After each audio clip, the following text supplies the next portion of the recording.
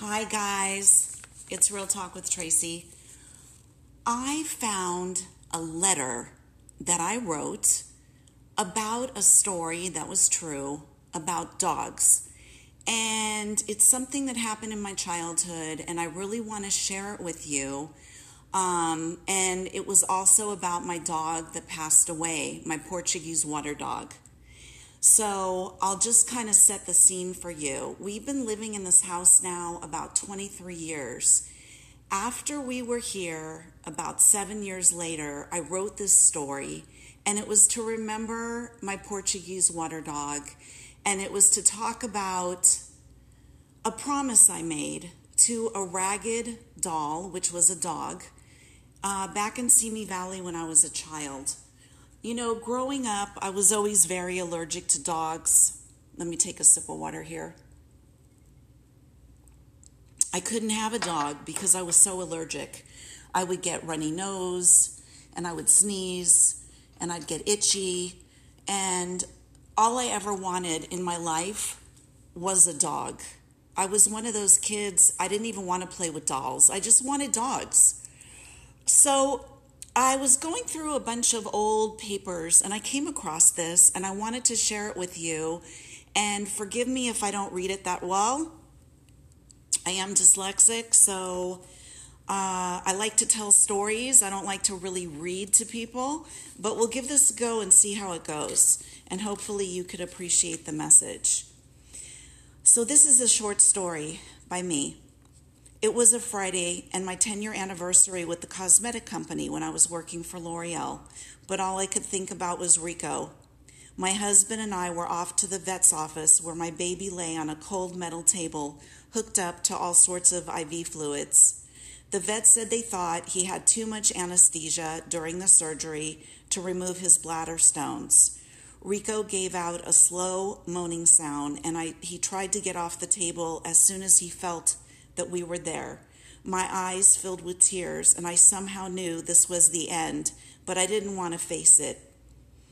Earlier in the day, I had been there with him. The nurse brought in a blanket and told me not to worry. She said, "He's just being a big baby." And I said, "No, can't you see that my dog is dying?" And she rolled her eyes as she closed the door behind her. "Hey, Rico, I brought your favorite peanut butter and that great chicken soup you like." His mouth was clenched tightly as I tried to gently feed him without any luck. Tears were streaming down my face as I told him how much I loved him and how sorry I was for bringing him to the stupid vet's office. I called the nurse in and requested another pain shot, and she said sure, and you can pick him up later tonight. So there we were, my husband and I, almost at midnight. We had finally, after years and years and years of saving money, we bought our new house with the great big yard for my beloved friend. We had been through so many health problems with our beautiful Portuguese water dog. My local vet told me there was no hope for the muscle-wasting illness that was eating up all the muscles around his head. And even though he would eventually die, my husband and I decided to have eyelid surgery. So what happened is he had entropion and his eyelids were turning in, and there was hair that was getting in his eye that was hurting his eyes. So let me continue reading. His eyes were falling back into his head from this illness. As his eyelids were rolling in, the hairs were hurting his eyes. Even though it was a big cost, I had no regrets because I made a commitment to him and I promised I would always be there no matter what. As I watched him laying there on the table, I flashed back to the days when I was a child in Simi Valley. I was a little girl, and I always had a love for animals. I was never a big Barbie fan like most little girls, only stuffed animals. And across the street lived Crystal, my neighbor, who owned what I call the ragged doll. It was a stuffed brown dog with button eyes that had been ripped off. She always seemed to toss it around and neglect it and drag it. She let me take the doll for one night, and I was so delighted. I laid in bed all cuddled up with my brown, ragged doll, and I told him, "I'm so sorry that you have such a bad life. I thought to myself, one day you will be my real dog, my real brown curly dog, and I will take care of you. No one will ever hurt you, pull off your eyes, toss you around. That night was so long as I held my ragged doll and I made the promise. So here I was, and all I could do was put faith in the vet to save him. I looked at him on the table, his eyes closed shut, and there he was again, my curly, ragged doll. From my childhood, here he was again.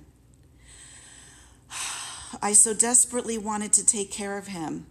It had been almost 7 years since I got him from a breeder in Colorado. He was sold to me at a bargain price because he was considered not show quality. His eyes were huge saucers of green, and his lips were bright pink. He was all golden brown except for the white chest and a white paw. He was the dog I had waited my entire life for. I got him at 12 weeks old. Jay and I went to pick him up in the small kennel we had sent to the breeder. I had given the ramp agent, conditioner, shampoo, perfume samples in exchange for taking him off the plane first. From the moment I saw his face, it was true love. It was so hard to believe that 6 years had gone by so fast. The potty training, the obedience classes. I remember when we went out with some friends, Rhonda and Glenn, to that new great Thai place down the street, and later walked into our townhouse, and my husband started shouting like Ricky Ricardo. Rico had chipped away from his front teeth a gigantic hole in the middle of the kitchen wall, as if to say, "How dare you go to dinner without me?" I remember the time he swallowed one of my knee highs, and Jay's gold medallion, which, well, you know how I found that with a plastic fork going through all of his poops.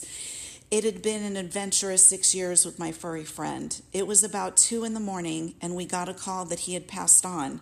His kidneys gave out, and just like that, my friend, my brown dog, he was gone. I cried what felt like a river, and then a new sensation overtook me that I had never felt before: heartache. I now understood the meaning of true heartache, like somebody had my heart in a vice. A day went by, and then a week, and 2 weeks later, and then it was time. We moved into our new big house. I looked at the yard, and it was empty, and all of a sudden, all of this lacked any meaning for me whatsoever. This was to be Rico's playground. Jay and I put his ashes under one of the pepper trees we planted up on the hill.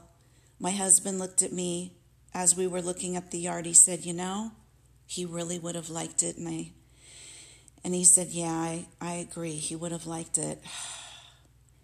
So when I wrote this letter, it had been 7 years since Rico died, and I sit there looking over the backyard.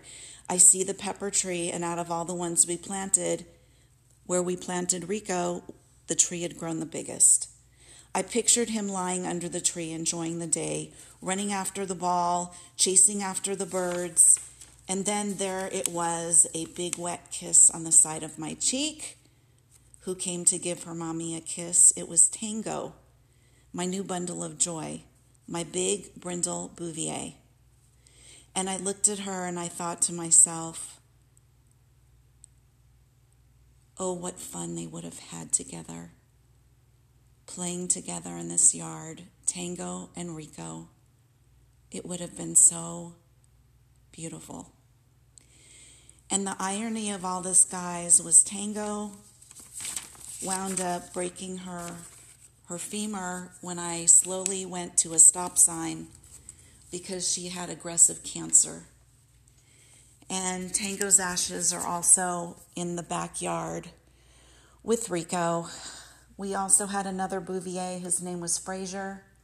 He was 120 pounds, just a bundle of love, and he had Cushing's disease. I decided since then, and then we had Philly, which was another Bouvier. It was an ex-show dog who was just a love. Her ashes are also in the backyard. like I said, we've been here, I think, 23 to 25 years. So now we have 2 rescue mutts. I haven't gotten any, straight breeds of dogs because sometimes they're bred too close, and what happens is they get sick. That's what I think. I had 3 Bouviers that were sick. I had a Portuguese water dog, my brown dog that died. And so now we get rescue dogs from the pound that are just mutts that are a mix of, whatever. We have 2 fluffy terriers, and Sammy is going to be coming to the end soon. He's going to be 14. He has arthritis. He has what they think is a brain tumor. So I have him on, in the morning and at night, I have him on a anti-seizure medication as well as pain pills. And I'm giving him and Haley the best life possible. You guys, if you know anybody who's getting a puppy or adopting a dog, let them know what a big commitment this is. I've lived in this neighborhood over 20 years, and I've rehomed 3 or 4 of my neighbors' dogs because they neglect them. Not all my neighbors, but come on, 4 dogs in like 20 years. People get dogs with the assumption that they're just going to know everything. They're going to be potty trained. They're never going to have an accident. They don't get sick. They're going to come and, defend you when a robber comes in. People get dogs for all sorts of reasons. They're going to walk great on leash. They're going to be just wonderful. Dogs are animals. They get sick. They get smelly. You're going to have to wash them. You're going to have to groom them. You're going to have to trim their nails. You're going to have to give them tons of love. They need fresh water every day. They need good food every day. They need love every day. If you go out of town, you can't just leave them. You have to put them in a, really nice boarding facility, or you need to have someone coming to your house every day. You can't leave them in the backyard when it's hot out. Right now, my dogs, when I'm doing the podcast, are in my bedroom with the AC on. So they're spoiled. But if you're going to have a dog or you know anybody who's getting a dog, please don't do it unless you want to make a total commitment to this living creature. So anyway, thank you. I didn't mean to get off on a lecture about dogs, but I just see too many dogs that are neglected, and it really hurts my heart. We don't always get a good situation when we get a dog. Sometimes we get a dog and it has illnesses, and God has given me plenty of those. Maybe because He knows that I will do whatever it takes, and I will be there till the end. So anyways, guys, thank you for letting me share this very personal story with you. I also want to say that I did start a YouTube channel. I didn't think I was going to do it because, let's face it, I don't look like a Kardashian.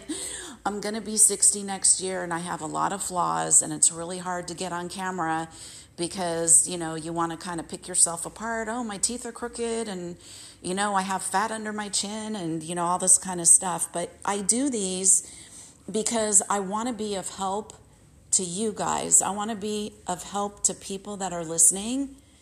And I want you guys to know in this thing that we call life that other people have these experiences and that you're not alone. And it's very cathartic for me. And it's very helpful for me and hopefully for you. I've received such great feedback on my podcast and also my YouTube channel. And my YouTube channel, I have a lot of funny stuff. I have animated stuff.